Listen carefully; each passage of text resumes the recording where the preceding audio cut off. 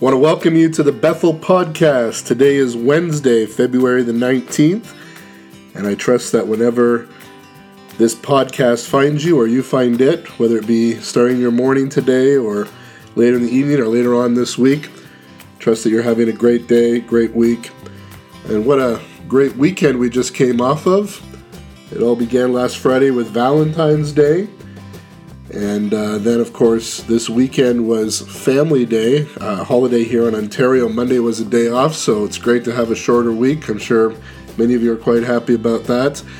And for those of you who are part of our Family Day skate and then pizza party afterwards, Pastor Tricia told me that you had a great time. I'm so sorry that I couldn't be there. Right after the service Sunday morning, I started just sneezing and feeling a head cold coming on, and sure enough, so the last couple of days here, I've been just working through a head cold, but it will not get the victory over me, because greater is He, and I'm more than a conqueror. Amen. So I'm just trusting the next couple of days I'll be back to normal, but I only want to bless the people. I don't want to give anybody any germs or anything, so I stayed away on Monday from the family skate, but we had a great weekend. What a great message Pastor Tricia had for us Sunday morning. At our Sunday morning service, we had a great attendance, and Tricia preached from the story of Mary and Martha and Lazarus, where Martha was very busy and distracted with many things, but Mary chose that important part of sitting at the feet of Jesus. And Tricia just had a great message there that it's not about a lack of the importance of serving, but the distractions that can come into our lives. The Bible says that Martha was distracted by many things. And so often in life, as we all know, that the important things sometimes give way to the distractions that come into our lives.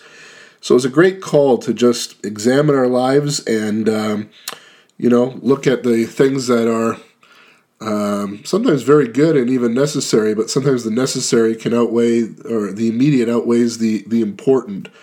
And to really live our lives intentionally, that we are focusing on the things, first of all, that are most important. I remember, maybe some of you have seen this example, but I've seen it, and I think I even did it one year for a youth ministry or something, but, they have a container full of large rocks and then smaller stones and then yet smaller pebbles and then sand, and then they're looking to fill this container, and if they fill it with the sand first, and then the smaller rocks, the pebbles, and the stones, and then there's no room left in the size of this container for the big rocks. And but if they did it the other way, using the same container, and of course we all have so many minutes and hours in our day, if they put the big rocks in first, and then the stones, and then the pebbles, then the sand fills in all that gap area, you're able to put it all in. And so it's just learning how to put first things first. It's amazing when you put first things first that second things tend to take care of themselves and tend to fall into place. And so it was a great message and a great reminder. Tricia didn't give that example. I'm just giving that now, but great example of a great message about the importance of priorities in our lives. And so if you haven't listened, I encourage you to go to our website and listen to Pastor Tricia's message. It'll be a great blessing to you. So forgive me today if my voice is a little rough or sound a little heavy on the breathing or whatever. It's I'm working through a cold, but wanted to come to you today and trust this is going to be a big blessing. One other thing I just want to mention before I get into our podcast today, and that is the last I heard, Wendy was in surgery.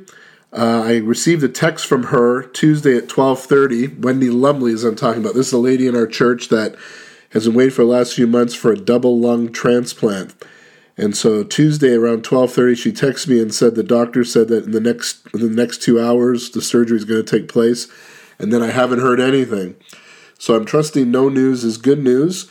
And we're just praying and believing that everything's going to go well. As soon as I know or hear something, I'll post on social media or send out an all-church email to our church to let them know how Wendy's doing.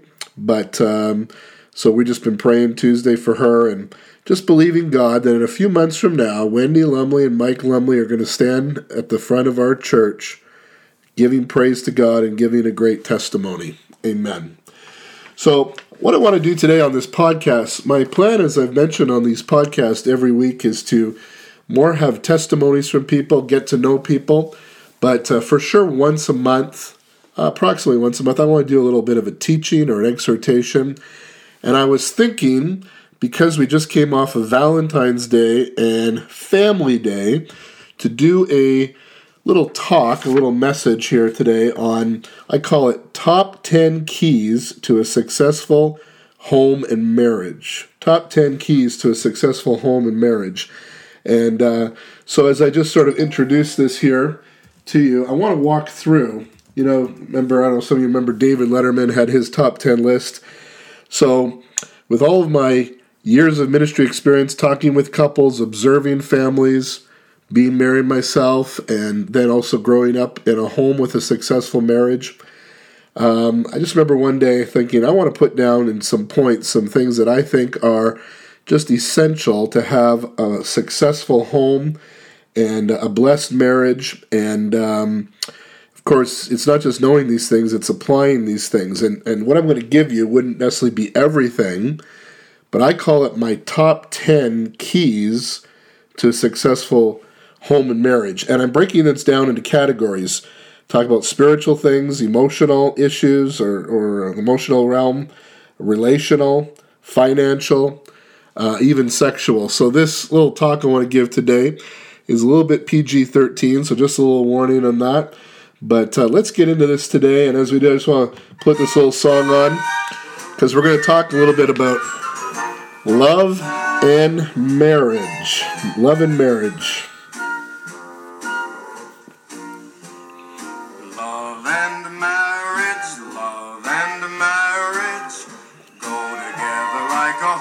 And carriage, this I tell you, brother, you can't have one without the other. So I thought a little Frank Sinatra to get us started here today on this Bethel podcast on having top 10 keys to having a successful home and marriage. So I've grouped these into categories. So I want to talk here, first of all, I'm going to try to get through this quickly here, but let's talk a little bit about the spiritual success. Of course, this needs to be foundation. Jesus said, "He who hears my sayings and does them is like a man who builds his house, builds his home, builds his life, builds his marriage on a rock." So let me give you 3 things here in my first 10 that kind of all around the spiritual realm. And so here we go. Number 1, my top 10 list. And this may sound for some kind of self-serving because I'm a pastor. You say, well, of course, you're a pastor, you're going to say this. But I'm saying it based on years of observation. Now, I'm saying this, it's a bit of a generalization. Of course, there are exceptions either way. But I would say number 1, to a key to a successful home and marriage is, of course, I'm speaking to Christians or a Christian home marriage. Some of these would apply in a non-Christian home, but for sure here I'm talking about a successful Christian home and marriage. Number 1, make the church the center of your family activities. Now, I would say this, the strongest families and marriages that I've witnessed are those that have made the church the hub of their lives. You have to remember that the church was not created in the mind of man. It was created in the mind of God. It was God who started this thing called the church. It's Him that says, don't forsake the assembling of yourselves together. And it goes on to say, and all the more as you see the day approaching. There's something powerful about coming together as Christian believers. There's something important and powerful about that weekly reminder and discipline of participation in the house of God. But I would say more than just showing up, it would be really getting involved in service, getting involved in helping. I don't again mean this to be self-serving, but I'm talking much more about being just an attender, kind of shows up and then shows out for a couple hours on a Sunday morning. That's great, but getting actively involved. Showing your children right at an early age the importance of the house of God. It said of Jesus, He said, "The zeal for thy house consumes me." The psalmist said this, "Blessed are those who dwell in your house. They will ever be praising you." And, a lot of times parents, they got their kids so busy and things, and all of a sudden they're a teenager and they're experiencing some rebellion issues or whatever, and all of a sudden there's like, I got to get my kid in church. I got to get in the youth group, and kind of put everything on the youth pastor to kind of save their kids. Well, friends, God can do anything at any age, but it's so important at the earliest of age to establish a foundation, to establish a path. I know in my home now, of course, my parents were pastors, so didn't have much of a choice, but there wasn't a choice every week. Well, should we go to church or not? The decision was made, we go to church. Now, again, my dad was the pastor, so he kind of had to go, but he wanted to go. But even to show the discipline of it, even when we were on vacation, I remember as a kid, we'd go to church. We'd find a place, and it wasn't out of a legalistic mindset. It wasn't like we have to go because if we don't, God's going to be angry at us. And no, it was out of a love relationship with the Lord and just a valuing the importance of that regular connection with the house of God. Again, the Bible says this, those who are planted in the house of God will flourish in the courts of the King. There's a flourishing when you're planted, when you're rooted. Of course, we know nothing has fruit unless it has roots. And so I would say the first key to having a successful home, a successful marriage, is to be planted in a house of God, the house of God, so that there can be a flourishing in your lives. It's so important. It's so important for children to have a grounding in church. It's so important to develop these patterns early, even before you have children, that you just make a commitment. It's not when the weekend comes, what are we going to do this weekend? And we got nothing else to do. Well, maybe we'll go to church. They say now the average church attender is one Sunday or 2 Sundays a month, just a Sunday service. Friends, that's not going to cut it. And we need to make a commitment to the house of God. And when you're rooted in something, that's where the flourishing, that's where the fruit will be established. And the earlier you can establish that, and again, not just in attending, but in participation and volunteering, you and your family, getting your kids involved. When your kids come out of church and you're driving home, ask them, what did you learn today in church? And maybe review it and throughout the week, and just strengthen what's being established in the minds of the children. And my wife teaches a class upstairs in preschool, and she's commented about how some kids have no Bible knowledge, and then others, are having some knowledge, and it's all what's coming out of the home, and it's in that establishment of the Word of God in people's lives. So I just want to end this point and say how blessed I am, how thankful I am that this was something that was a foundational for me. And I would also say this on this point before I move on. Of course, who your children's friends are so important. It's really important when your child begins to develop friendships that you look to check out who are they hanging out with, because, of course, peers and friends can have such influence on the thinking and behavior of your child.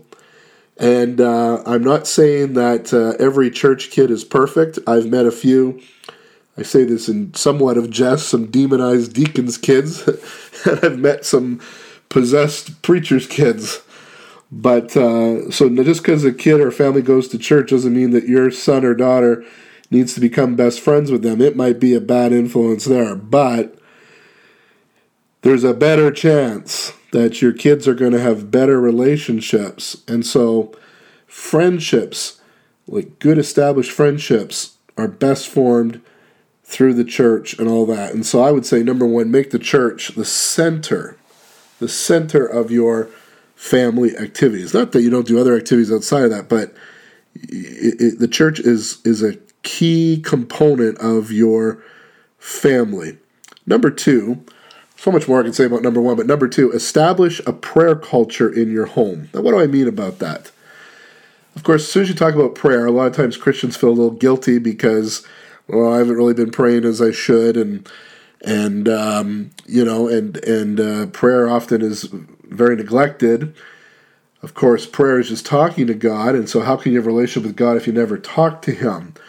So we need to look at prayer not as some King James, appeal to God and using all these fancy language, but rather just be very genuine, very truthful, and just out of your heart. Like I'm talking right now, Lord, I come to you, I talk to you, I'm asking for your help, I'm asking for your blessing. And, I admire families that could have a daily devotional. Every family has to navigate that. But what I would say is have a culture of prayer. In other words, let prayer be the natural response in your home. Don't feel awkward about it. Again, some people choose to have a regular family devotional life, and if you're able to do that, that's great. But I would just say this, make prayer the natural default button. And it doesn't have to be long, it doesn't have to be religious sounding, but just a simple prayer, Excuse me. Johnny's going to start school, and so when we start school, Lord, we just pray for Johnny. We just pray he's going to have a great year this year. We just pray, Lord, you'll make good friends. And you're starting the year when there's something to celebrate, or there's a challenge at school or a challenge in relationships. The natural thing to do is let's pray about this. And again, it doesn't have to be long. It doesn't have to be some deep intercession. I'm talking now with your children or, there's a place for that for sure. God calls people to that, and we're all called to be people of prayer. But I'm just talking in a home culture with your kids or with your spouse. It's amazing to me how many men have no problem having sex with their wives, but they can't pray with their wives. And, but when you pray with your wife, you're creating a connection with her spiritually, of course, with the Lord, and a real sense of safety and security and trust. And that really opens the heart of a woman to her husband when he can pray with her and show that kind of concern and care. And so, gentlemen, things will go better for you if you learn how to pray with your wife and be there and pray with your kids.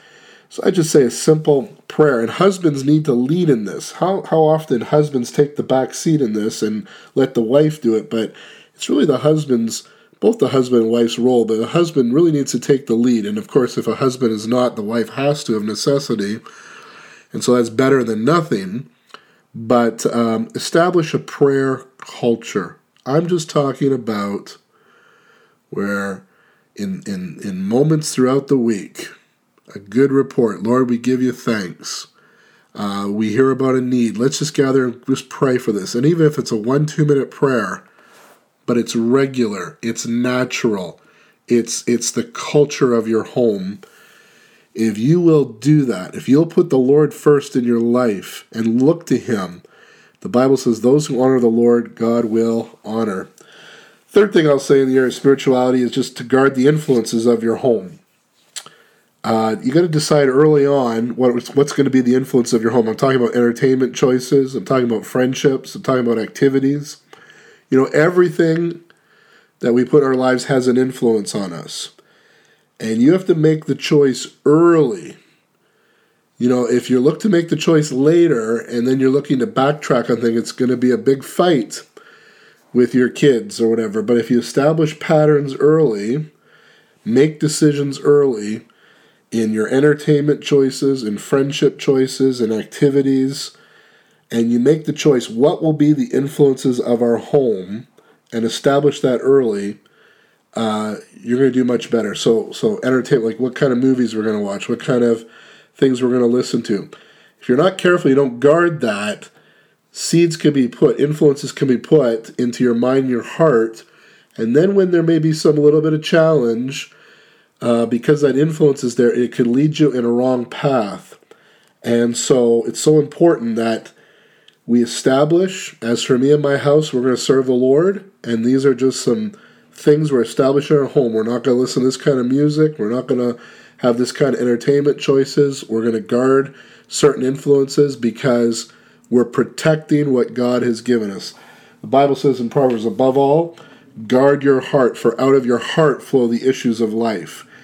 And so out of your home, out of your marriage is going to flow what kind of stream, and if you allow pollution to come in, influences to come in, it's going to pollute that stream. So you've got to guard and protect your home. So in the area of spirituality, I would offer these three things for successful home and marriage. Number one, really establish the church as a center of your family activities. Like it's that go-to place every week, youth group, kids ministry, and be involved in the worship, not just attending, but getting involved and seeing your kids seeing that the house of God is important. Amen. Number two, having a prayer culture in your home where prayer just becomes a natural thing to do in times of challenge or in times of victory. Just let's grab the hand. Let's just have a quick word of prayer about this, or let's just thank the Lord for this right now. You're inviting God into your home and marriage, and it's going to make a big difference.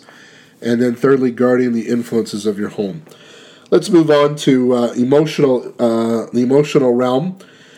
Gary Chapman, some years ago, many of you would be familiar with this, he wrote a book called The 5 Love Languages. And I just put here, point number 4, top 10, or tip number 4, or key, I should say, is know your partner's love language. Gary Chapman outlined 5 of them. And so basically the premise of the whole book is that we all have different felt needs. We all have different, we respond differently. We're wired uniquely. And so sometimes people need more things than others in relational strength. And so he outlines 5. He talks about the 5 love languages, words of affirmation.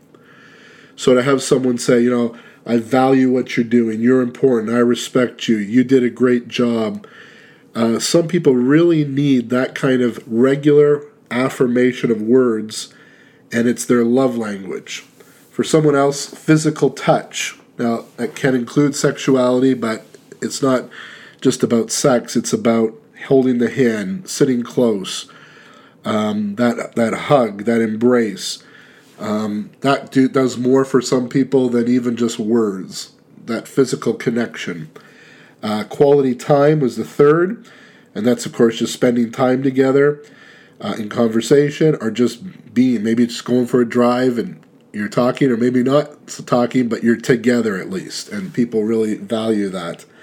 Acts of service, that's when you do something for someone, or your spouse, you're going out of your way to clean off the car, or take out the garbage, or do the dishes or something, or doing something creative in an expression that just shows that appreciation. That really speaks to a lot of people. And then the last one, last but not least, since these aren't ranked, but is giving and receiving of gifts. And so for some people, that really is their love language. The thing about love languages is we tend to give what we need instead of looking and understanding the other person. The Bible says, dwell with your spouse with understanding. So you look at your spouse, or you even ask your spouse, hey, what's your love language? If you can't pick up on it, some of us guys are a little slow, and just say, hey, what's your love language? And then your wife will look at you and say, we've been married all this time and you don't know. But press on anyway, find out, and begin to not just think of your own need. This is the paradox, of course. The gospel is a paradox. You give your life, you save it, you lose your life, you find it. And so when you invest in your marriage and understanding your partner's love language, a miracle tends to happen, and then it tends to get reciprocated back in the area that you need it, especially when there's good communication. So understand what your spouse needs. Is it words of affirmation? Is it physical touch? Is it quality time? Is it acts of service? Is it gifts? Giving and receiving of gifts. Not that all of these can't be appreciated, but there is a place of understanding how some of it speaks more to some than others, and knowing that. All right, let's move on. Number 5 and 6 is relational. So these are my top 10 keys to a successful home and marriage. Number 5 and 6, relational. I call this establish the family table. Now, it used to be back in the day, that the family table had much more prominent place in the home. It seems today that we're so busy, so many activities, that the family table, the dinner table, or the lunch table has kind of not there, and then everybody's on their devices or whatever. I would say it's really important to establish a family table. What do I mean by that? At least once a week, if not preferably. I remember when I was a kid in my parents' home, I'd be out playing ball hockey or outside, then I'd hear my mother or my father yell outside, "Timmy, come home, it's supper time." There's actually an old Christian hymn, "It's supper time, amen, come to the table." And so we'd get and have supper together. Pretty much every night, my growing up, as I remember, we would have a home-cooked meal, family meal, and it wasn't just the meal, it was that moment that we're actually talking together. Now, the big challenge today is everybody's got a phone in their hand, and so people go out and they're just on their phone. I heard somebody say they put a basket on the table. Okay, everybody put your phone in the basket. And this is a great idea when you go out with a bunch of people for dinner. Everybody put their phone in. The first one to grab their phone has to pay the bill.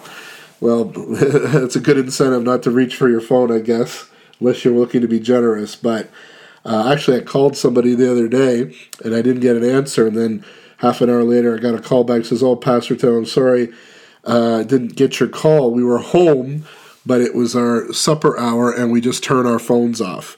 And I said, "Hey, no problem at all. I'm so glad that you do that." And it's about conversation. And, if you're not used to that, you pull your kids in and say, "Okay, let's all sit around the table and talk." They're going to think this is torture. What are you doing to us? But you know what? If you press through, and they'll eventually learn to appreciate it. Or if it's not around a meal, maybe it's a game night or something.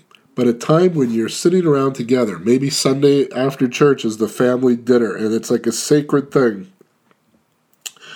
But you establish that. If you don't establish a pattern, if you don't establish that weekly time or daily time, or maybe a couple days a week, Wednesdays and Fridays, or Wednesdays and Saturdays, or Wednesdays and, I'm picking on Wednesday, but, or every Tuesday and Thursday is family dinner. And the other times there's busyness, activity, but we're having a couple times a week where we're coming together and we're going to talk about how was your day at school, what happened today, what's going on, getting updates. Very important, that communication. And then similar to it, I call it have a regular date night. And many of you have heard this before, but as with your spouse. And be really intentional to establish a regular, whether it's weekly or bi-weekly, date night. I would even say maybe as a family. But for a marriage without the kids, just the two of you. And you don't have to do things that cost a lot of money. You can look for ways to be creative, be intentional to add romance. You don't have to just spend a lot of money to have a great date. Don't let it be just going to Walmart every time, walking around, but look for some creative ways to have fun together. And now this goes against a little bit those like their love language is giving and receiving gifts, but I've come to a place that I'd be low on the gifts and more on investing money on experiences. I know, like, my son has so much stuff in his room. Some of it he never ever hardly played with or did anything with, but memories and the feelings around those memories, those experiences are going to go a long way. And so maybe it's a little bit the way I am, a bit wired, but I would rather invest in a family vacation than buying lots of gifts that end up hardly being used.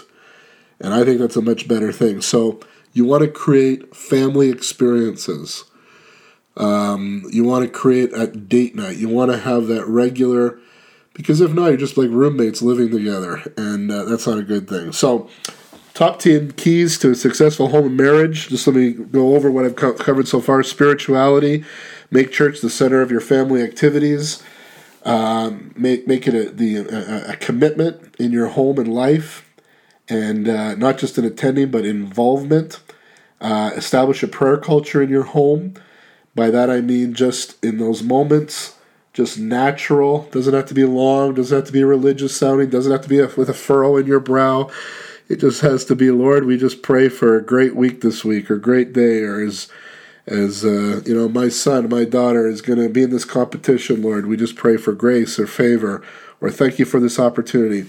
Number 3, guard the influences of your home. Excuse me. Number 4, know your partner's love language. Number 5, establish the family table. Number 6, have a regular date night or create dates with your spouse or family experiences. It's so very, very important. They say a family that prays together stays together. I would also say a family that plays together stays together. And so that's really, really important. You want to, in your spirituality, you want to make sure you have lots of fun and joy too. That's really important. Let me just talk about a few things on the financial side of things. Top 10. And some of these are obvious, but maybe not so. It's not everybody does it. I would say number 7 here on my top 10 keys is, right from the beginning, honor God in your finances. Just a big believer that in your home, your marriage, you need to invite God into it. So that's the point about a prayer culture. When you just take those few moments where it's natural, when things are happening and a new job opportunity or maybe a job loss or whatever, but you're just saying, Lord, we just pray about this, or a need, we pray about it. Taking those few minutes, you're bringing God into the culture of your home. You're bringing God as an important part of your marriage and family. Well, so it is in finances. Honor God right from the beginning. I remember early on I was seeking to be faithful in giving and tithing, but I'd get a paycheck and then I would pay my bills and then I'd look to honor God in tithes, and I was finding I was having more month than money, and I'm sure there's some that can relate. Of course, I didn't have a great pay at that time, but anyhow. But I just remember one time making a decision, give God the first. And so right when pay comes, you know what, I'm not going to worry about anything. The first thing I'm going to do is going to honor God. I made that decision a little while ago, and I've been able to stay faithful to it, and I've seen the resulting blessing. Proverbs chapter 3, many of you know this verse, says, trust in the Lord with all your heart and lean not on your own understanding. In all your ways acknowledge him, and he will direct your paths. Goes on to say, don't be wise in your own eyes. Fear the Lord and depart from evil. It will be health to your flesh and strength to your bones. And then here's verse 9. Honor the Lord with your possessions and the first fruits of all your increase. And then the promise, so that your barns will be filled with plenty and your vats will overflow with new wine. Amen. Notice, it says, honor the Lord with your possessions. Honor the Lord in your finances and the first fruits of all your increase. Amen. I believe in tithes and offerings. When you honor God, you're bringing God into your home and into your finances. And the promise is your barns will be filled with plenty. The promise is there's going to be a financial blessing that comes to you. The Bible says the Lord takes delight in the blessing, the prosperity of his servant. Amen. I believe in God's blessing. I believe in his prosperity. I was just reading today Psalm 112 that says this, praise the Lord. Blessed is the man who fears the Lord, who delights greatly in his commandments. It says his descendants will be mighty on the earth. The generation of the upright will be blessed. Amen. And then it goes on to say in verse 3, wealth and riches will be in his home. Hallelujah. So it says, blessed is the man who honors the Lord, fears the Lord or honors him, delights in his commandments. Here's this command to honor God with your possessions, the first fruits of your income. When you honor God, here's the promise. Your descendants are going to be mighty on the earth. The generation, your children will be blessed, and wealth and riches will be in your home. Hallelujah. And so there's a blessing that comes. Amen. When you honor God, you're bringing God into your financial life. The biggest thing that couples fight about today is on the money issue. the money issue. And that's where the biggest conflicts come. And so you want to avoid that. So first of all, this is point number 7, honor God with your finances. Then number 2, now you can be a giver, but if you're not a good manager, you're not a good steward, you're still not going to see the blessing. The blessing will be there, but sometimes not so much how much you make, but how you manage it. I've seen people do very well at a certain income, and I've seen others who've had greater income but really struggle. And the difference simply is in the management.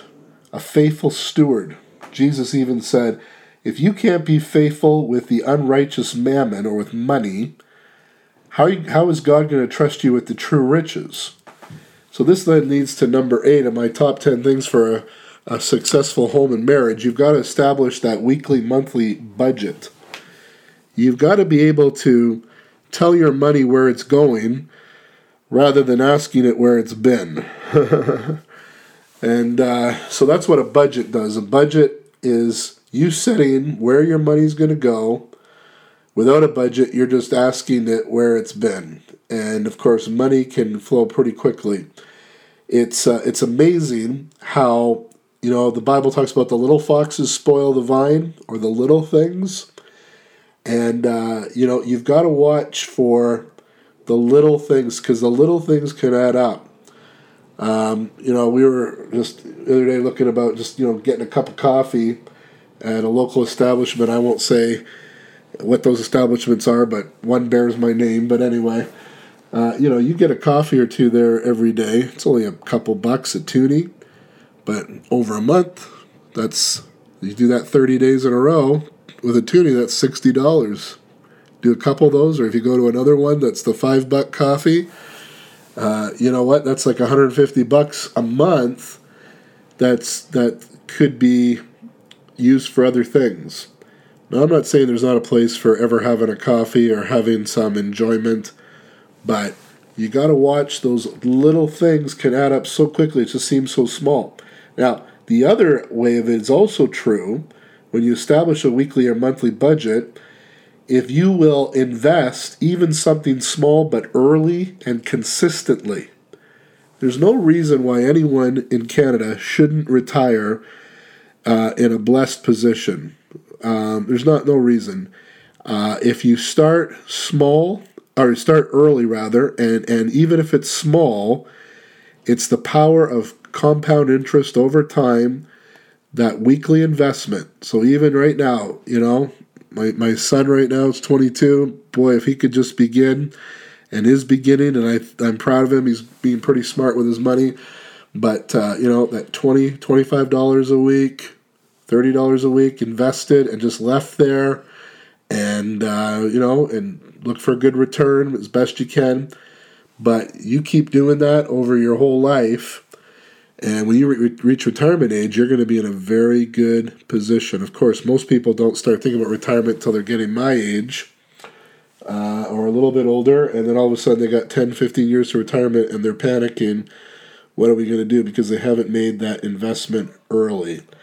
So this is so important that you make that investment. So I would encourage, take a course like Dave Ramsey's course. Get a couple good financial books. Read about these things. Go to a financial seminar.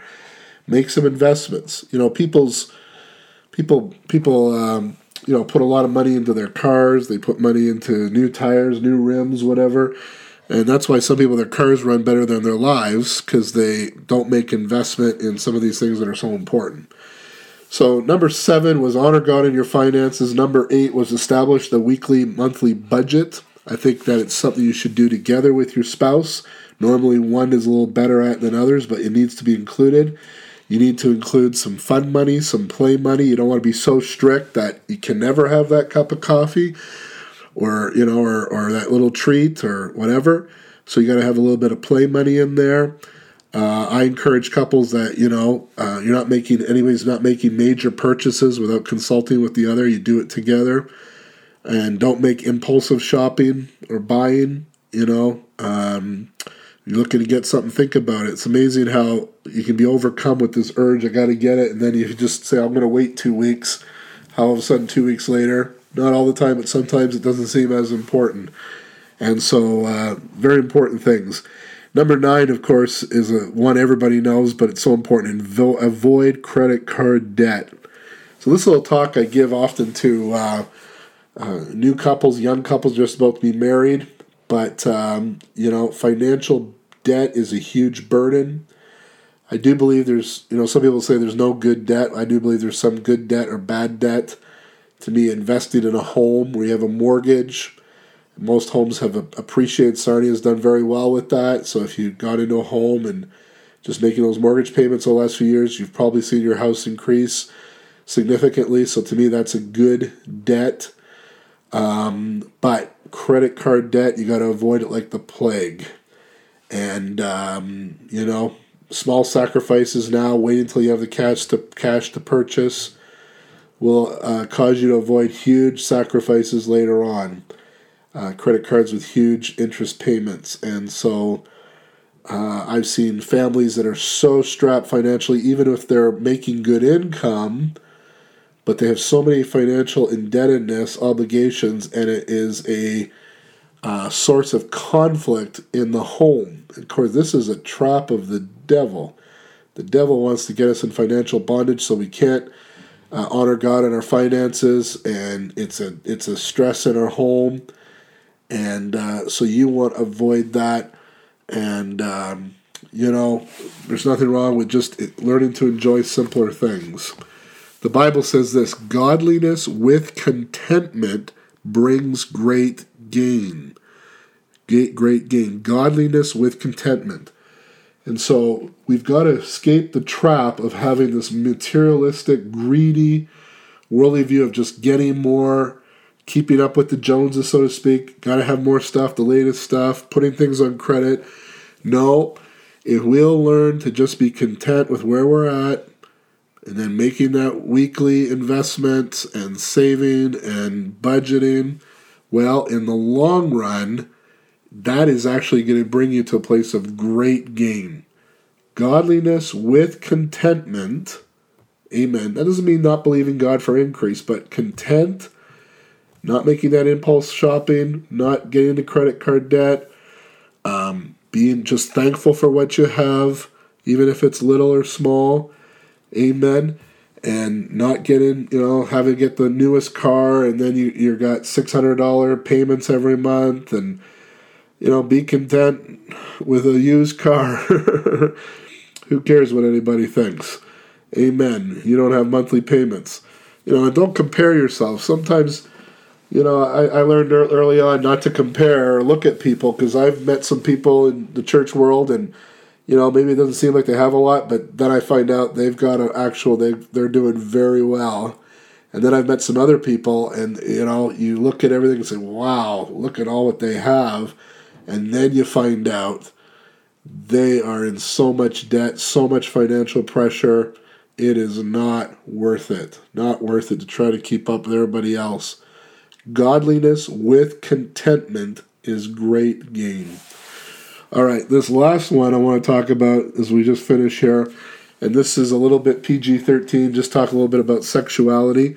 So I'm talking about the top 10 keys to a successful home and marriage. Let me just review real quick and then deal with the last one on sexuality. Number 1, establish a prayer culture in your home. Amen. And that's just in times of blessing, in times of need. You're ready to just take the hand or just say, let's say a prayer about this. And it can only be a 2-minute prayer, 3-minute prayer, but you're inviting God into your home. It's the natural response just to pray. And guys, you need to lead in this. You really do. Number 2, make the church the center of your family activities. I guess I got those reversed. That's number 1. Number 2, establish a prayer culture. But establish early, we go to church. The house of God is important. Because if it's not important to you, it won't be important to your kids. And I'm giving good stuff here. Number 3, guard the influences of your home. Make the choices early and stick to it. If you try to change it later on, it's going to bring a lot of hardship. Number 4, establish a family table. That's a weekly or a daily or a couple times a week appointment where the family comes together, normally around a meal, or maybe it's a game night, once a week or once a month, but something where you put the phones away and you just are hanging out as a family around the table. And if you haven't had this, you try to do it, your kid's going to be like pulling teeth. You're going to have major war. You're going to have to push through to get it. They'll eventually appreciate and enjoy it. But if you establish it early, it's going to be a great blessing. Boy, I just remember so many great times around my family, my parents' table, just enjoying it. You know, when I was young, even a teenager, I didn't mind staying home. I enjoyed my home. I enjoyed being around my parents. It wasn't a burn at all. We had great times together. Number 5, have a regular date night with your spouse, and then even as a family, and emphasize more on experience than just buying things or gifts. And you can do things inexpensively that are lots of fun. Number 6, know your partner's love language. I'll just give them quickly. Words of affirmation, physical touch, quality time, acts of service, gifts. Know what each other really appreciates. And then in the financial area, number 7, 8, and 9, honor God in your finances. Start early the patterns of being a generous person. Believe God's prosperity promises for your life. As you sow, as you tithe and then give offerings, you know, what farmer doesn't sow seed and then go look for the harvest? Look for the blessings that come into your life and celebrate them. You will see them. Amen. And take delight in them. Confess them. Declare them as you walk in obedience in this way. And believe that wealth and riches are going to be in your home. God's goodness. And it's more than just money, but it does include money. Number 8, establish a budget. Amen. You got to be able to tell your money where it's going versus asking where it's been. That's very important. And this is the whole thing about management. You got to learn how to be a good steward. That's the Bible word, or a good money manager. And recognize the small things. The small things, the little things can rob you. It can add up so quickly you realize, where's my money gone? It's like money is like in a bag filled with holes, because it's just little things that you don't think too much of. It's only $5 here, $2 there. It can add up really fast. And even small investments, the younger, the earlier, and the consistent investments is going to yield a great result in the end. And then lastly, of course, avoid credit card debt like the plague. If you have to cut up your credit cards, get rid of them. They're going to keep sending you offers. Just treat it like it's a cancer. And then lastly, probably the most sensitive here is the area of sexuality. Of course, I'm talking between a husband and a wife. And I just say it's so important in a successful home and marriage to develop a consistent sexual relationship with your spouse. And you got to be intentional about this, because it is a need. It's a legitimate need within men and women for sexual fulfillment. Life can get very busy, full of activities, and if you're not careful, the sexual part of the relationship can be neglected. And when it is, it actually is going to have a damaging effect to the relationship. God made it in such a way that sexual union brings a closeness and an intimacy, and when you avoid it, that intimacy is going to be lessened. And you've got to be very intentional about maintaining a regular sexual life together. And there's something really important about a consistency in this. And so this is going to sound a little bit crazy maybe, but even if you have to schedule sexual appointments into your schedule so that it's something to look forward to and something to know that, you know, it's not just going to be days or weeks and I just never know when that opportunity for sexuality is going to be there, but you are being intentional about making that time. Of course, spontaneity is always welcomed, no problem there, but you got to be intentional. And a healthy sexual life will contribute to health in other areas of your relationship. And so this is true for both men and women. We kind of generalize here, but I think it is true that for men, there is a biological need, and for sexuality, it's also true for the woman, but maybe in a greater way for the man. The man is the giver, the releaser, and he needs to know that there is that consistency there, and it helps him to avoid temptation. Now, I'm not putting it all on the wife, because a wife could be everything sexually, and if a man doesn't get a hold of his sexual desires and surrender them to Christ, the wife could be everything that a wife could or should be, but he has to also establish a commitment to the Lord in this area and surrender that area to his life. But that being said, even if a man has made that commitment, is doing his best to honor God in his sexuality, it is very helpful when his wife is there to help meet that legitimate need. And the same is true for the wife as well. And, an enthusiastic partner in this is very important. If it's just looked at as like, well, this is my time, my duty, and just do what you need to do, and this is my marital duty, that's going to turn off both man and wife. There needs to be a sense of, I enjoy you, I want to be with you, I look forward to this. I realize when you got lots of kids and lots of pressures, that can seem like another task, but you've got to learn and be intentional to plan times and to make it special and to make it something that both of you can look forward to, and it can be a blessing, great blessing. And so when that area gets neglected, then it can lead to sexual temptation. The Bible's pretty clear about it. It says, come together. If you're going to fast and pray, only do it for a season, but then come together so that you're not given to temptation. And so this is very, very important as well. So anyway, hope you've enjoyed this podcast. Boy, I don't know. But anyway, this is my top 10 keys to a successful home and marriage. Make church the center of your family activities. Establish a prayer culture in your home. Guard the influences of your home. Establish the family table. Have a regular date night. Value experiences together. Know your partner's love language. Honor God in your finances. Establish a weekly or monthly budget. And so you've got a plan for your finances. And I'm just going to play this song again as we go out. Avoid credit card debt like a cancer. And be intentional about having a consistent sexual relationship with your spouse. And it's going to be a great blessing. So I pray a blessing on you today, upon your home and your marriage. The church is only as strong as our homes. Our homes are only as strong as our marriages. And our marriages are only as strong as we are healthy ourselves. And so I pray this blessing for you today. Amen. God bless you every day. Hope you've enjoyed this podcast. We'll see you on our podcast next week.